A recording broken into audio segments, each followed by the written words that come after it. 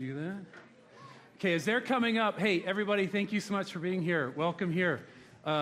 Excited to be here this morning. So, okay, I'm going to talk with you guys to start off this morning. I have something that applies to your lives, okay? You guys excited to hear what I'm going to say? Yes. Yeah? This is different, isn't it? Depends. Yeah. Okay, Kramer. All right.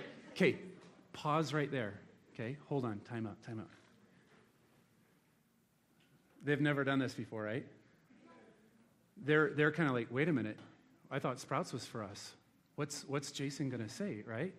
They are probably more attuned and attentive than they've ever been on a Sunday morning up in here. Now, downstairs, it's a different thing, right? Because that's for them. But this is for you guys, right? But did your guys' attention get a bump too? You guys are probably a little bit more like, oh my gosh, what are they going to say? You don't normally, it's kind of like, oh my gosh, what's Quarian going to say today, right? But this morning you're kind of like, oh, this is going to be good. What's he going to say? All right? Okay, we there? All right, guys, you can go to Sprouts. You're off the hook. You get to go have fun. Kids scare me. Here we go. Thank you, guys. You're good sports. And by the way, Kristen, you're in Sprouts this morning. I was like, Kristen, who's in Sprouts? She goes, I think Julie is. I was like, okay. She goes, no, wait, I am. So what I just did there, it kind of helps us get into the mindset and experience of where we're starting back into Matthew this week, okay? Because Jesus, he's been getting ready. He's been preparing himself, right? John the Baptist has been going around the countryside saying, prepare the way, for the kingdom is near, right? And there's all this preparation. And then things kick off where Jesus gets baptized. He goes into a period of testing and temptation, and he comes out of that. And then he comes and he starts calling the disciples. And as soon as he starts calling the disciples, he starts healing people and delivering people from sickness and demons and all sorts of crazy stuff, right? And the word gets out. And so where we pick up this morning in Matthew chapter 5, there's a large crowd that has come together to see, to hear, and to experience what Jesus was going to do, what he was going to say, but most of all, who he really is. And so where we pick up in chapter 5, Jesus gathers his closest followers, and he pauses, right? It says he goes up onto the mountain, and we're going to be looking at the Sermon on the Mount. And he pauses, and he's talking to his disciples in plain sight of everybody. And I think that's a strategic thing on Jesus' part. Yes, this is meant for his disciples, but it's also meant for everybody else that's looking in on this conversation, all right? So we're going to dig back into Matthew chapter 5, starting in verse 1 and 2. One day, as he saw the crowds gathering, Jesus went up onto the mountainside and sat down. His disciples gathered around him, and he began to teach them.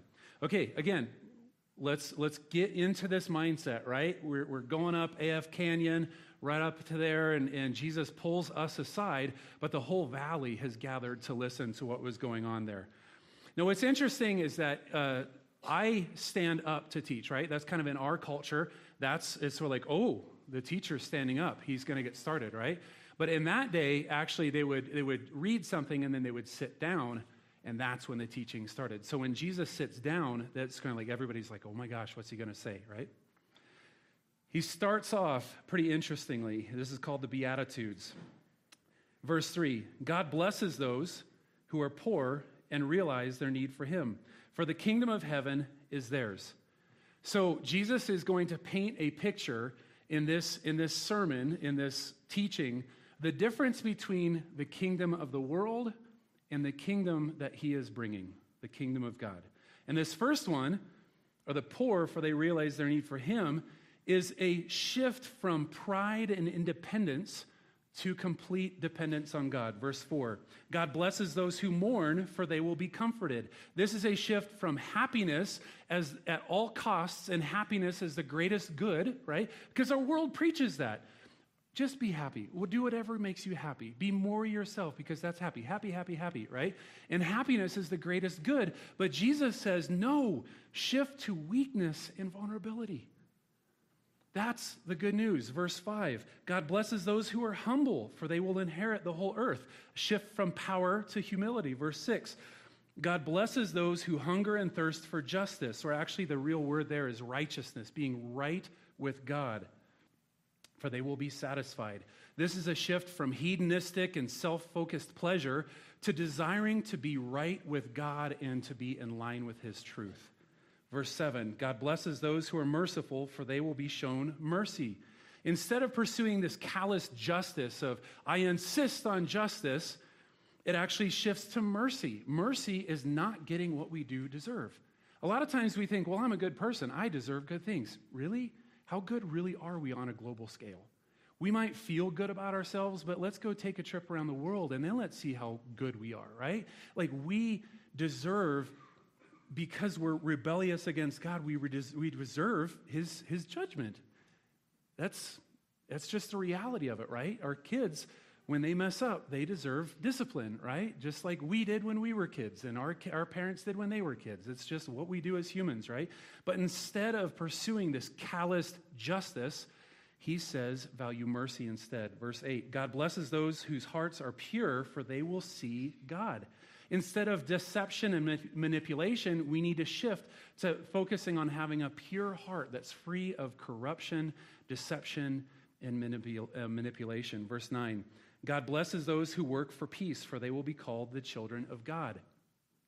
Again, instead of this preoccupation of personal gain at the expense of others, we need to give ourselves to actively working for the peace of those around us and those we haven't even met yet. Verse 10, God blesses those who are persecuted for doing right, for the kingdom of heaven is theirs. Instead of focusing on safety and security as the greatest good, again, because happiness, if I want to be happy, I need to be safe and secure. And that's the greatest good, right? Instead of that, we need to focus on being willing to do what's right no matter the cost. And then verses 11 and 12, God blesses you when people mock you and persecute you and lie about you and say all sorts of evil things against you because you are my followers. Be happy about it. Be very glad, for a great reward awaits you in heaven. And remember, the ancient prophets were persecuted in the same way. We need a shift from being defensive and always in attack mode to having an eternal perspective. Pain is temporary. Eternity with our Heavenly Father is eternal, right? It might hurt for a season, but it's going to be nothing compared to the glory that we will receive when we are able to be face-to-face with our Creator, right? It's clear that Jesus' kingdom looks a little bit different than the worldly kingdom, right? Even in this opening salvo, like it's like, oh, all the nationalistic, all the religious, all the legalistic, all these things like that we attach to God and what it means to, it's kind of like, oh, it's a shift. He changes things around. And this is just the tip of the iceberg. In Matthew 5, 13 through 16, we actually covered this a couple weeks ago in a series, so I won't hit it again here. But we're called to be salt and light. We're called to be agents of change in the world. There is no passivity. We are actively supposed to engage the world around us to change it. Not for ourselves, but for God, right? But then things get pretty interesting. Jesus kind of, I'll be honest, when I read this week, I don't know why it caught me so off guard. I hope it catches you off guard like it did me, because it's kind of a twist. Jesus says in verse 17, "Don't misunderstand why I've come. I did not come to abolish the law of Moses or writings of the prophets. No, I came to accomplish their purpose. I tell you the truth, until heaven and earth disappear, not even the smallest detail of God's law will disappear until its purposes are achieved. So if you ignore the least commandment and teach others to do the same, you will be called the least in the kingdom of heaven. But anyone who obeys God's laws and teaches them will be called great in the kingdom of heaven." This is where the Pharisees, the legalists, the religious elite that were in the crowd are like, okay, he was scaring me here with the whole be poor, be humble, be gentle, be merciful. Like, that's crap, right? Like, we want power, we want perfection, we want performance, we want all these things. Okay, just when I thought you couldn't get any worth, you go totally redeem yourself, right? Like, they're kind of like, oh, whew, I was afraid this guy was going to cause problems for us. But he seems to be on board with us because he's like, even the Greek here is really cool because the smallest letter, it's actually, I don't like the NLT translation on it. It says the smallest letter and the smallest pen stroke. That's the smallest letters in Greek is the iota, and in the Hebrew, it's the yod. Okay? And they literally are like what we would have as an I. So it's the tiniest little letter in our alphabet. But then it's even the smallest pen stroke. In Greek, it's like a little right up on top. It's like dotting the I. In Hebrew, it's all the dots and squiggles. If you've ever studied or looked at Hebrew before, it is the most infuriating thing I've ever studied in my life. I was supposed to learn it in one semester of seminary, and that course gave me more problems than any other course. I literally would lose my stuff, and I would stomp out of my office, and I would be like, because all it is dots and squiggles. Greek is easy to learn because at least there have no, and this is like, if you look, the tiniest little dot can not only change the pronunciation, it can change the meaning of the word. And so Jesus is saying, every little I must be dotted in the law. Nothing will pass away. And so the Pharisees are sitting there like, yes, this is what we've been talking. The law is life, right? The life is law. And he's getting this, and he's saying, do it, live it, teach it, demand it. This is what is so, maybe this Jesus guy isn't so bad. But then in verse 20, he goes and screws it all up. But I warn you, unless your righteousness is better than the righteousness of the teachers of the religious law and the Pharisees, you will never enter the kingdom of heaven. Bam! He builds him up. He sucks him in like, yeah, and what? What are you talking about, bud? Come on. Right? He slams it home and he says, they're not getting into the kingdom of heaven. So you better have a righteousness that's better than them. Now everybody's confused.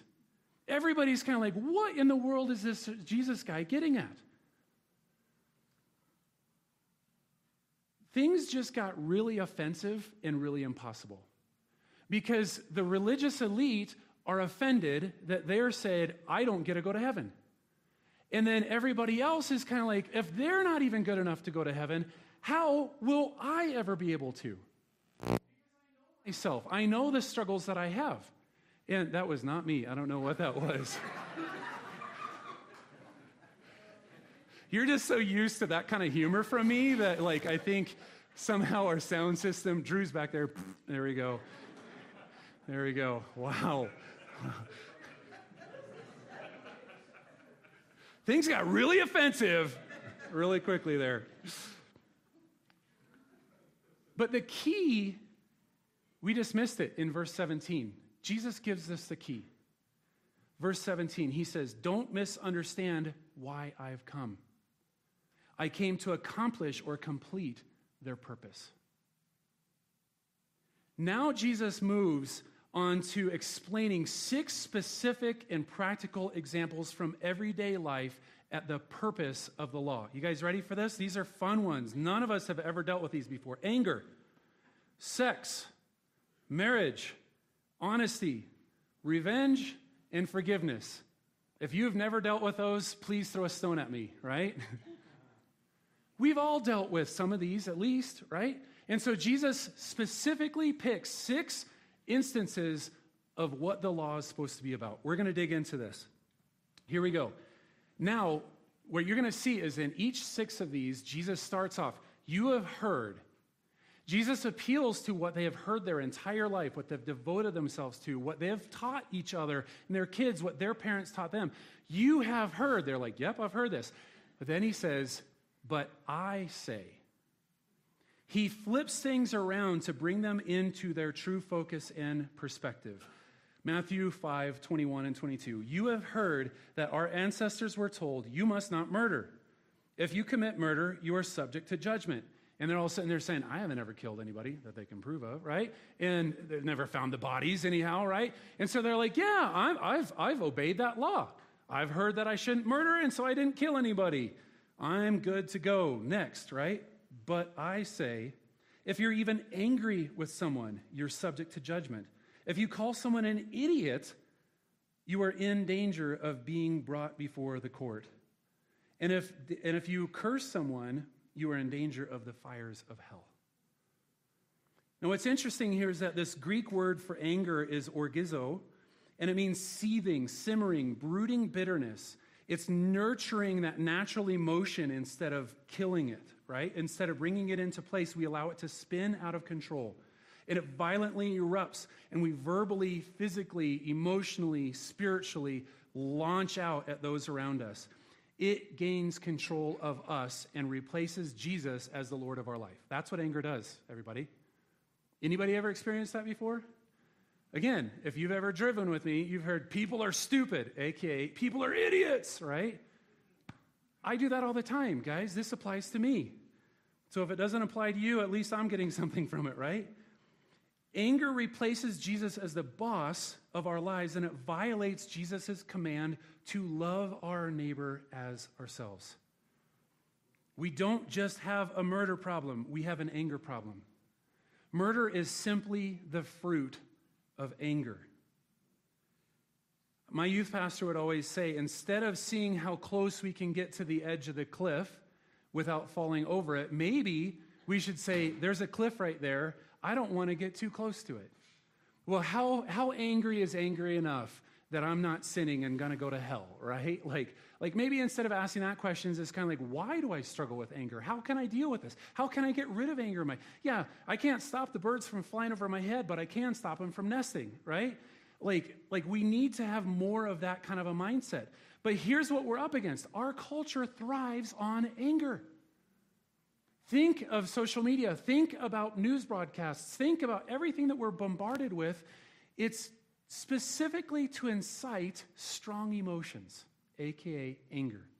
Anger is one of the most addictive emotions that we can experience, and marketing companies have capitalized on that. They will specifically, whether it stirs up the anger for your cause or it attacks your cause to stir up your anger. Why? Because it gets us locked in. And we will follow whatever it is that goes against our enemy. We bifurcate, we polarize into opposing camps to where we see so red that we can't even talk through things that we disagree on. We are held accountable for our thoughts, not just our actions. It's not just not taking the final step in the logical process that we've been on. Does that make sense? Jesus says that our anger will drag us right into the fires of hell. Now, this word hell is literally the word Gehenna. Gehenna is the valley of Hinnom, south of Jerusalem. The valley of Hinnom is a burning trash heap, never-ending fire. People would take their trash out to the edge of Jerusalem, and they would dump it in this valley. And they would throw their food, their rotten food garbage. They would, whatever it is, human waste. They would take dead animals. This is the most disgusting place you could ever imagine on the earth, times a million. And then on top of that, it's burning, right? And so Jesus tries to think, what is the worst single experience on the face of this earth that I can use to describe hell? Separation from God for eternity. It's like Gehenna. And when we're angry, we allow anger to drag us into that burning pile of garbage. What a graphic and terrifying and tragic symbolic representation of the reality of what happens when we're separated from Jesus. Now, the irony here is that the Pharisees are kind of like, well, we haven't murdered anybody, but what was going on in their hearts? Eventually, they were going to kill Jesus. The murder of Jesus was just the natural progression of where their anger was taking them. Then Matthew 5, 23 through 26, read that later on. It gives some great examples of what it takes to drop everything, whether it be we're in debt to each other or we're on the way to a court. It's kind of like do whatever we can to find reconciliation, because if we don't, we will feed our anger. And anger will either lock us up in debt or lock us up in prison. Instead, we need to seek reconciliation and freedom for the both of us. Okay, so that's anger. The others will go quickly. 27 through 30. You have heard that the commandment that says you must not commit adultery. But I say, anyone who even looks at a woman with lust has already committed adultery with her in his heart. So if your eye, even your good eye, causes you to lust, gouge it out and throw it away. It is better for you to lose a part of your body than your whole body to be thrown into hell. And if your hand, even your stronger hand, causes you to sin, cut it off and throw it away. It is better for you to lose one part of your body than your whole body to be thrown into hell. Again, it says, hey, sex outside of marriage is not good. It's a sin. It's bad. We shouldn't do it. God knew what he was doing when he gave us the gift of sex. It was purposeful. It was intentional. It was a gift. But yet, just like we do with gifts, we misuse it and we abuse it. And when we do that, we dishonor the giver of that gift. We don't just dishonor the gift, we dishonor the giver of that gift. But Jesus says it's not just the physical acting out on this, it's the desire itself outside of marriage.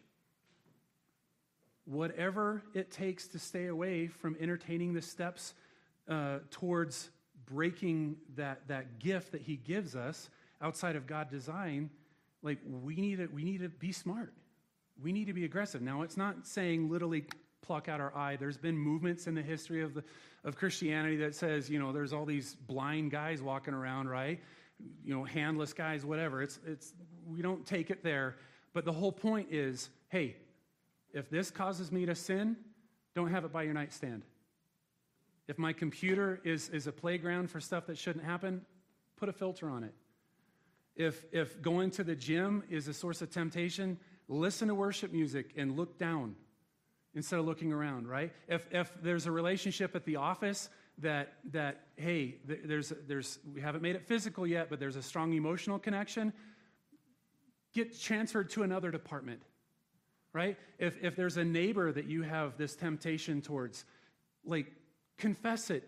Bring in godly friends to help you process this.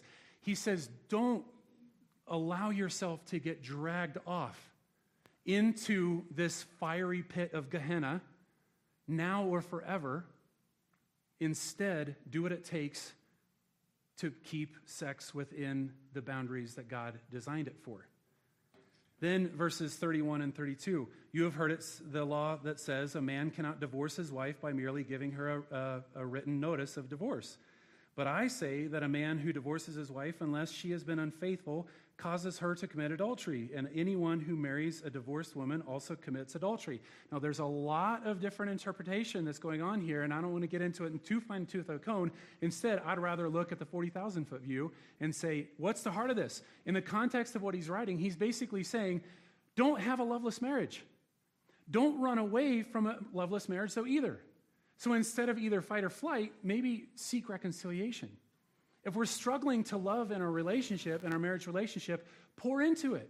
Instead of running away and thinking the next one's going to be better, I'm going to bring myself to that too. And he or she is going to bring themselves to that too. Now, I know this is a really tricky subject because a lot of us have maybe been through that, right? But the point is this, is that God didn't design marriage to be a loveless existence. But he also doesn't want us to run from relationship person to person, trying to have them find wholeness. One of the greatest books that you can read downstairs is Families Where Grace is in Place. Because when God's grace is at the place of the center of our lives, now God is the one that's filling us up. The Spirit's the one working through us instead of, I need my wife to make, I'm not okay, so you change. That's the world's model, right? I'm not okay, so you change. You complete me, right? Hate that movie. Don't ever watch it. It's awful. For so many reasons. The point of marriage isn't to not divorce. The point of a marriage is to have a relationship that honors and reflects the giver of that gift. So pursue love in that. And he says, hey, and what's kind of interesting is that he uses adultery and he uses unfaithfulness. The adultery word is moichio, which means sex outside of marriage, and the unfaithful word is porneia. Sound familiar, right? It is an ongoing immoral lifestyle. So it's kind of like, oh, we messed up. Hey, can we find reconciliation? It's kind of like basically the only out here that he gives is if your spouse is completely unrepentant and unwilling to turn around. But even with that, guys, in the Old Testament, God is a faithful husband of an adulterous wife. Us. That's the standard. As Christ loved the church. Our church is perfect, so we get a hall pass on that, right? Guys, we're not perfect. We screw up. I screw up. We're a mess. But God consistently shows up to woo us back, to show himself faithful even in the midst of our unfaithfulness. Verses 33 through 37, you have also heard it said that our ancestors were told, you must not break your vows, you must carry out the vows you make to the Lord. But I say, do not make any vows. Do not say by heaven, because heaven is God's throne, not yours. I added that myself. And do not say by earth, because the earth is his footstool, not ours, right? And do not say by Jerusalem, for Jerusalem is the city of their great king. Do not even say by my head, for you can't turn one hair white or black. I would settle for being able to have a white hair if I could just keep them all, right? I was looking this morning, and I was like, God, really? I'm getting gray here, and I'm losing it here. It's the best of both worlds. Come on. There we go. But he says, you don't have choice in that, right? You can try all you want, but it's not yours. Just say a simple yes, I will, or no, I won't. Anything beyond this is from the evil one. A couple weeks ago in men's Bible study, we looked at James chapter 5, verse 12. Let your yes be yes and your no be no. The whole point is just be honest. Have integrity. Don't spin lies that you have to spin other lies to go. And by the way, don't try to use what belongs only to God as collateral for our lies. Does that make sense? Because basically swearing an oath is basically saying, by my grandpa's tomb, right? That doesn't belong to me. How can I claim ownership over that to be collateral for this commitment that I made? It doesn't even make sense. It doesn't belong to me. It's God's. And so he says, just be honest. Have integrity. Let your yes be yes and your no be no. 38 through 42. You have heard it said that you have heard the law that says the punishment must match the injury, an eye for an eye and a tooth for a tooth. But I say, do not resist an evil person. If someone slaps you on the right cheek, offer the other cheek also. If you are sued in court and your shirt is taken from you, give your coat too. If a soldier demands that you carry his gear for a mile, carry it 2 miles. Give to those who ask and don't turn away from those who want to borrow. Revenge belongs to God only. What's interesting is that the eye for an eye and a tooth for a tooth was actually meant to limit revenge, not promote it. Because they were saying, hey, if all of a sudden, if someone, trips you in class, don't stand up and wail off with a haymaker. Like, that's not really very fair, right? In the Old Testament, it was basically, hey, don't surpass. Otherwise, we get stuck in these revenge cycles to where you hurt me, I'm going to hurt you worse. Well, you hurt me, I'm going to hurt you worse. Now, what are we doing? We're just spiraling in this endless revenge cycle. Now, what's interesting is that he specifically says a slap in the face. Slap in the face was not meant to cause physical harm. It was meant to do emotional harm. It was an insult. And so what he basically says is practice creative resistance. You're going to slap me? Okay, here's my other cheek. Now who's looking goofy? You want me to carry your gear for a mile? I'll carry it for 2. Let's go, right? Sometimes the best resistance is to turn things around to where it's like, you're going to try to hurt me, but I refuse to be offended, right? It takes 2 to tango.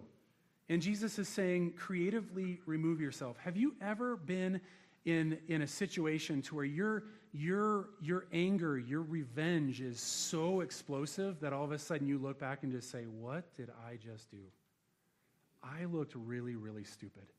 I will never forget in high school, I just got in the car, and I was very, very proud of this car, and I was cruising around our little town, all 2 blocks of Main Street, with my windows down. It was summer, playing some awesome tunes, right? And all of a sudden, some upperclassmen, I was like going into my junior year, some guys that had just graduated threw water balloons into my car and exploded all over. I was so mad, I flip a Yui in the middle of the street and run them down into the parking lot, and I run after them. And I mean, I cussed as a kid, but I wasn't cussing enough at that point to be able to try to string together the combinations that I was trying to. And I was like, it was like, they were like, whoa, he's speaking in tongues. This is what's going on here, right? But in my mind, I was so infuriated, I was going to make them hurt by my words. And what do? They laughed at me. They laughed at me. And what did I have to do? There was a bunch of them, and there was only one of me. So I went back into my sopping wet new car, and I drove off in shame. Right? He says, don't. Just like, what I could have done was like, hey, thanks. I had my windows down, and I was hot anyhow, so thanks for cooling me off, bros. Like, way to go, right? Jesus is saying, don't allow ourselves to get sucked into the revenge cycle. Don't feed it. Get out of it. Last section. You have heard the law that says, love your neighbor and hate your enemy. But I say, love your enemies. Pray for those who persecute you. In that way, you will be acting as true children of your Father in heaven, for he gives his sunlight to both the evil and the good. And he sends rain on the just and the unjust alike. If you love only those who love you, what reward is it for you? But even corrupt tax collectors do that much. If you are kind only to your friends, how are you different from anyone else? Even pagans do that. But you are to be perfect, even as your Father in heaven is perfect. You see, in this culture, in this system, hatred for your enemies was not only accepted, it was encouraged. We are the proud, chosen people of God. It's us versus everyone. You see, they kind of slipped over the whole thing in Genesis where God calls Abraham to be his chosen people so that they will be a blessing to the nations. Kind of omitted that part. And somewhere along the line in the whole conquest of everything and the defense of everything, they forgot. They took their eyes off the prize that they were there. They were chosen to be a blessing. And if you play the movie out, we know how it ends up, right? They are so jealous that Jesus is hanging out with the sinners, the tax collectors, the prostitutes, the Gentiles, that they killed him. And then later on, we see in full picture of like, oh, we missed it, they got it. Instead of hating our enemies, maybe we should have loved them and forgiven them. You see, they didn't want a king who would forgive because that would not make for a very good military commander. Instead, he goes, like we talked about last week, let's go on this rescue mission with our Savior. They were like Jonah, who wanted a military leader to crush their enemies, not save them. Jonah's the anti-hero, guys. I'm sorry to ruin all of our childhoods, but Jonah was not the willing, faithful servant who went and won the Ninevites over to God. No, he was so mad, he refused to go. When he finally went, he's like, fine, I'll preach the good news of your salvation. Rah, rah, rah. And then he goes up on top of the hill and he says, now I'm going to watch them burn because there's no way that those evil people will ever turn to you, God. And when all of a sudden they say, this guy's right, let's turn to God. Does Jonah go, yay? No, he gets so mad. He accuses God. He, like Satan, uses God's word against him. I knew that you were faithful. I knew that you were loving. I knew that you would be soft on these jerks. And I know better than you. We don't want to be there. We don't want to have God say, oh, okay, if that's what you think, then I'll go with your plan instead, right? Here's the big idea from this whole chapter. Jesus wants our hearts. Jesus wants our hearts. He doesn't just want us to go through the motions. He doesn't give us a list or a list of lists to perfect blindly, I'm duty, obligation, and be stuck on this endless treadmill of performance. That's not life-giving, right? Jesus came to show the true meaning of the law. He wanted us to see the meaning and the intent behind it. The Pharisees were experts in the law, but they completely missed the whole point. Jesus and the freedom that he gives. In Matthew 23, verse 24, later on, we'll get to this in a couple years probably, Jesus says that the Pharisees strain out gnats Because what happened was that they would have their wine in like big barrels and stuff, and before they would drink it, they were so preoccupied with not drinking the gnats, because gnats were unclean insects.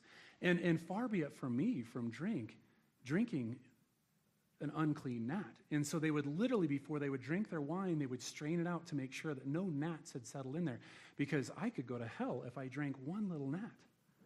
And Jesus says, you hypocrites, you strain out gnats, but swallow camels whole. You have the smallest of the unclean. Oh, I'm not going to do that. But they willfully drink the biggest of the unclean.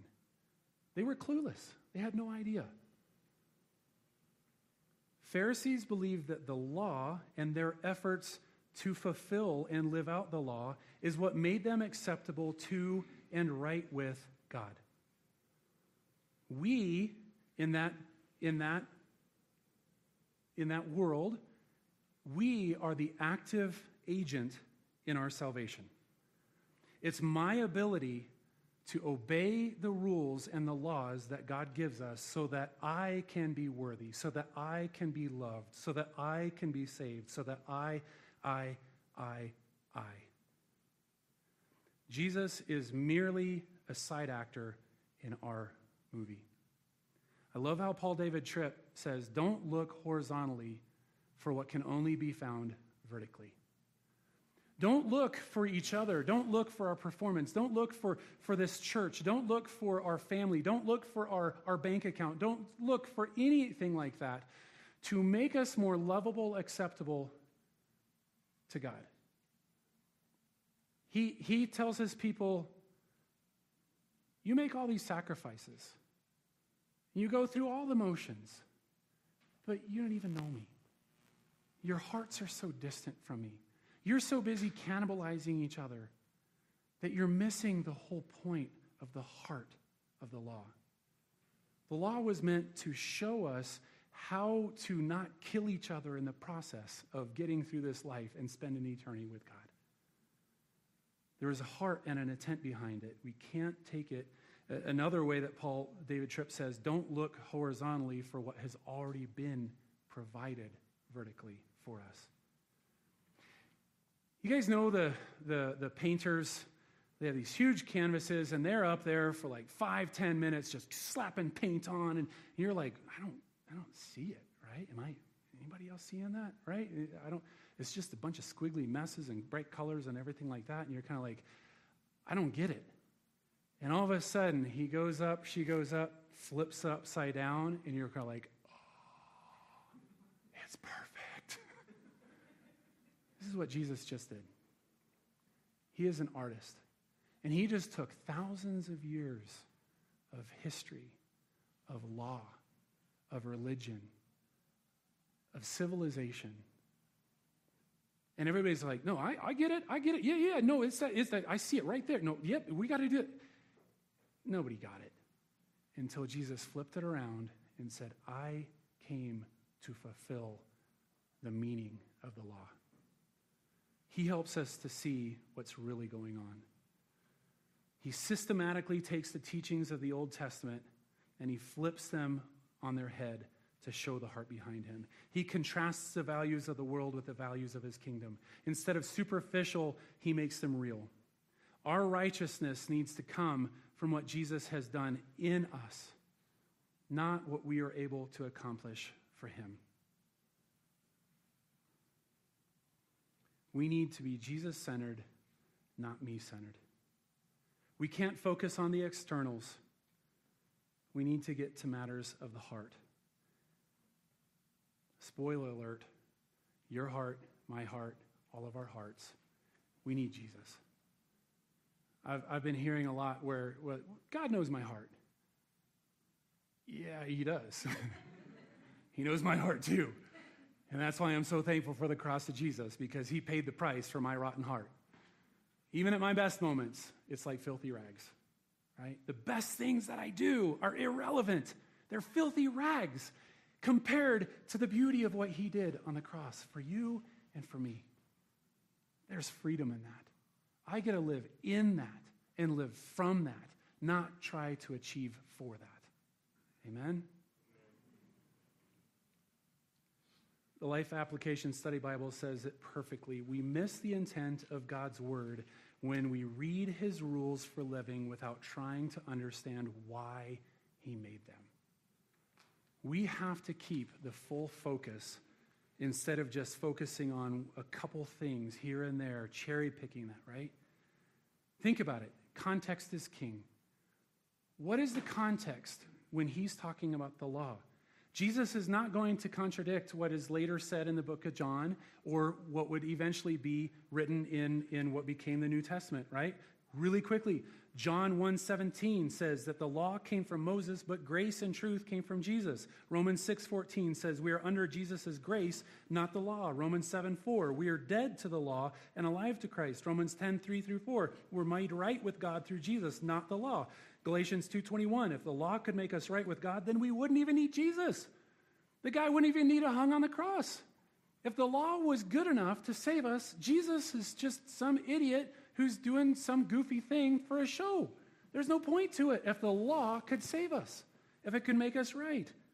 Instead, Jesus was needed to come. It was necessary. Galatians 3:11-12, no one can be made right with God through the law. Jesus has rescued us from the curse of the law. Galatians 5:1, we're no longer under the yoke of slavery to the law. Ephesians 2:14-16, Jesus ends the hostile barrier that the law puts up between us and God. And he abolishes it with the cross. Ephesians 2:8-9, Philippians 3:9, we are made right with God through faith in the grace of Jesus and not by obeying the law. Galatians 3:24-26, the law was a babysitter that we don't need anymore because our real parent is here. That is a powerful passage. It says, literally, it says it's our guardian. A guardian was basically someone who was basically a babysitter. The law was the babysitter. But what would happen if all of a sudden you would come home and all of a sudden your child says, no, babysitter's my parent now? That was never the intent. They were just there to keep you safe. Jesus is what it's really about. Again, Jesus wants our hearts, not for us to just go through the motions. His kingdom is better than that. So how do we move from belief to action, knowing to doing? I want to encourage us to do one thing this week. One thing, because it's just so quick and easy. The heart is what matters. Tell each other, remind ourselves and each other that the heart is what really matters. Why? Not because my actions don't matter. No, it's because out of our heart, everything else flows. If we try to change our behavior without first changing our hearts, we will be eternally frustrated. We will turn Jesus into a behavior management and sin control device. He didn't come for that. He didn't hang on the cross just so that we could be better people. It's so much more powerful than that. If we want to change our behavior, we have to look to our heart first. So this week, I want to encourage us to do this. Do a heart check. And if you need help in how to do a heart check, Jesus gave us a pop quiz at the beginning of the chapter. Matthew chapter 5, verses 3-12. Read through the Beatitudes and ask yourselves, does that describe me? If we feel angsty, if we feel defensive, if we feel like, well, you don't understand, read through the rest of the chapter, right? Look at anger, sex, marriage, divorce, revenge, forgiveness. Read through those. That will reveal to us. Pray Psalm 139, search me and know me, O God. If there's any offensive way in me, reveal it to me, so then lead me in your way everlasting. We have to turn our hearts over to Jesus. It is for freedom that Christ has set us free. He gives us his Spirit so that we live in love, joy, peace, patience, kindness, goodness, faithfulness, gentleness, and self-control. That's how we as followers of Jesus are to be described. If you love Jesus, if you consider yourselves to be a follower of him, let's do the work here. Let's surrender our hearts to him. Let's do the heart check. Let's maybe enlist the help of some friends that we respect, that we look up to. If we find ourselves bound up in these other things, do the work. If you haven't met Jesus yet, if you haven't surrendered your life to him, I'd encourage you to do a side-by-side comparison. Kingdom of the world, kingdom of God. This chapter is absolute foolishness to the world.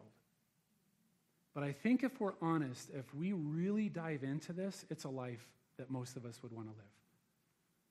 If we're really honest with ourselves, we don't want to be stuck in the revenge cycles. We don't want to have explosive anger. We don't want to be constantly justifying ourselves and defending ourselves. I'd invite you this week to read through this and to examine, hey, is this something that I want to be a part of? Is this something that I want to give myself to?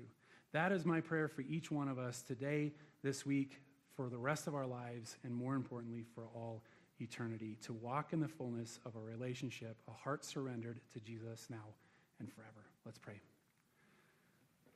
God, I thank you so much. I know that's a lot. That is a lot.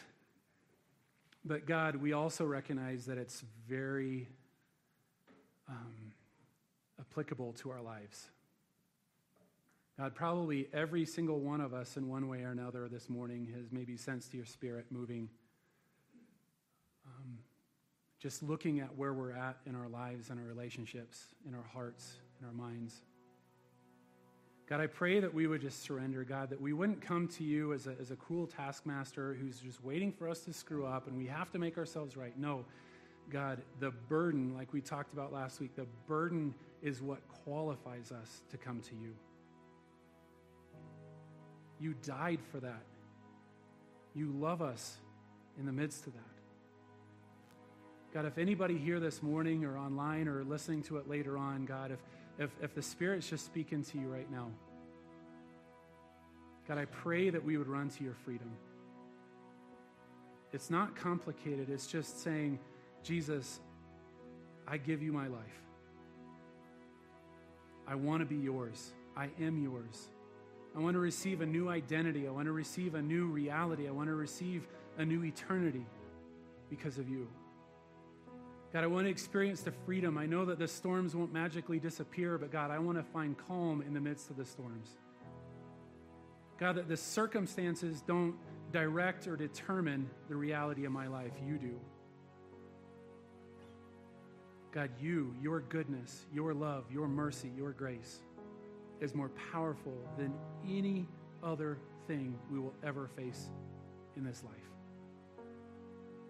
God, we thank you for that. We surrender to that. God, we love you for that. Pray these things in your name. Amen.